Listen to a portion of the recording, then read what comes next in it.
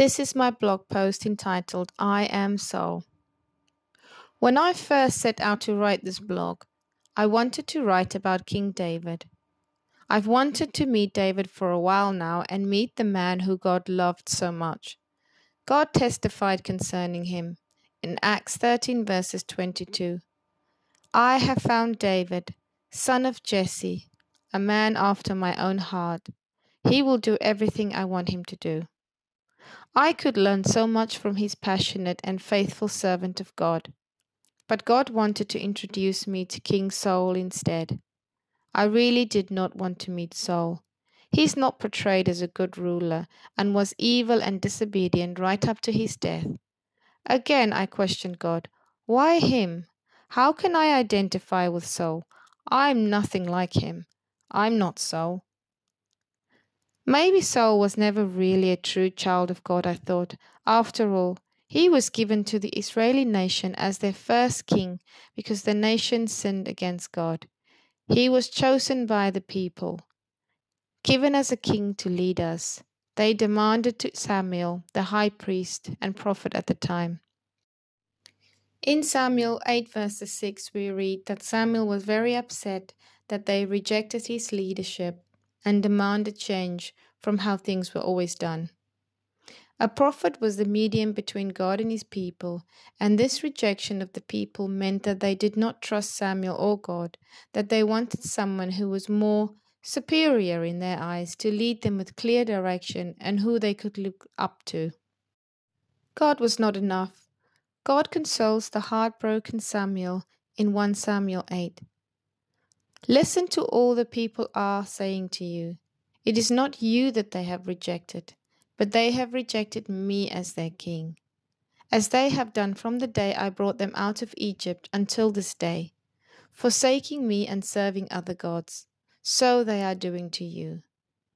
God was used to the complaining nature of the Israelites, never satisfied and always looking and comparing with what everyone else in the world is doing, what gods they were following, how they were sacrificing, how they governed. When we look to the world, our desires are set by the standards of the world. Jesus himself said, "My kingdom is not of this world, for if it were, my followers would fight to keep me from being handed over to the Jewish leaders." In John 18 verses 36. So God gave them what they asked for, a king. For just like our own children, sometimes when you have explained the consequences to them fully and they still go ahead against your wishes, the best way to learn is for them to face the consequences and find out the hard way. See, God very clearly explained the consequences of their wishes.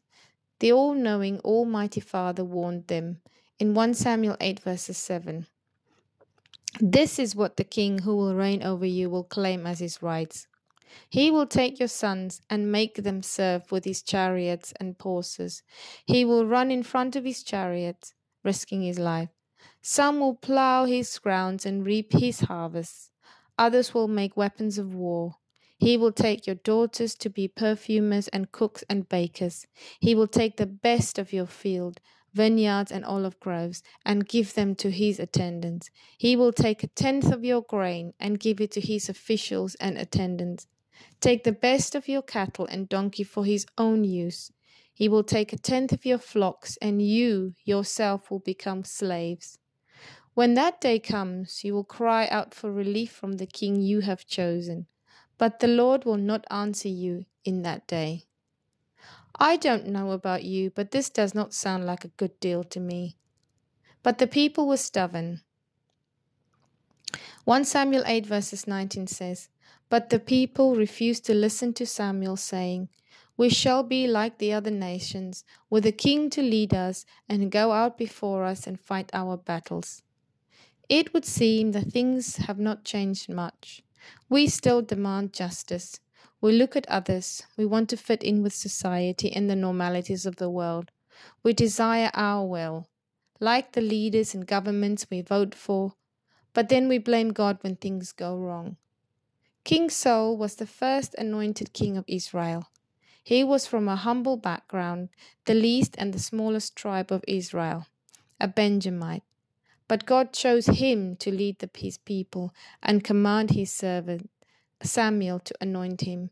In 1 Samuel 9:17, "This is the man I spoke to you about. He will govern my people." God prepared King Saul for this very important role right from the start. There was still a way to change the course of his premonition if at least one would listen and submit to his advice. A true leader of people. He gave Saul his Holy Spirit so that he may be able to discern between right and wrong. The Bible says that God changed Saul's heart and that the Spirit of God came powerfully on him on the day that he was chosen. 1 Samuel 10 verses 9. So much so that those who knew him were shocked. I know that because the Bible says that when those who had formerly known him saw him prophesying with the prophets, they asked each other, "What is this that has happened to the son of Kish? Is Saul also among the prophets?" Every converted Christian has been asked that question at some point. What has happened to you? Different analogy, but the same question. The former Saul was no more. The newly converted Saul was in his place. God changed his heart. He was set, with good intentions and God's blessing. Again, the instruction from God to the people and Saul were very clear. We read in 1 Samuel 12 verses 13. "Now here is the king you have chosen, the one you have asked for. See, the Lord has set a king over you.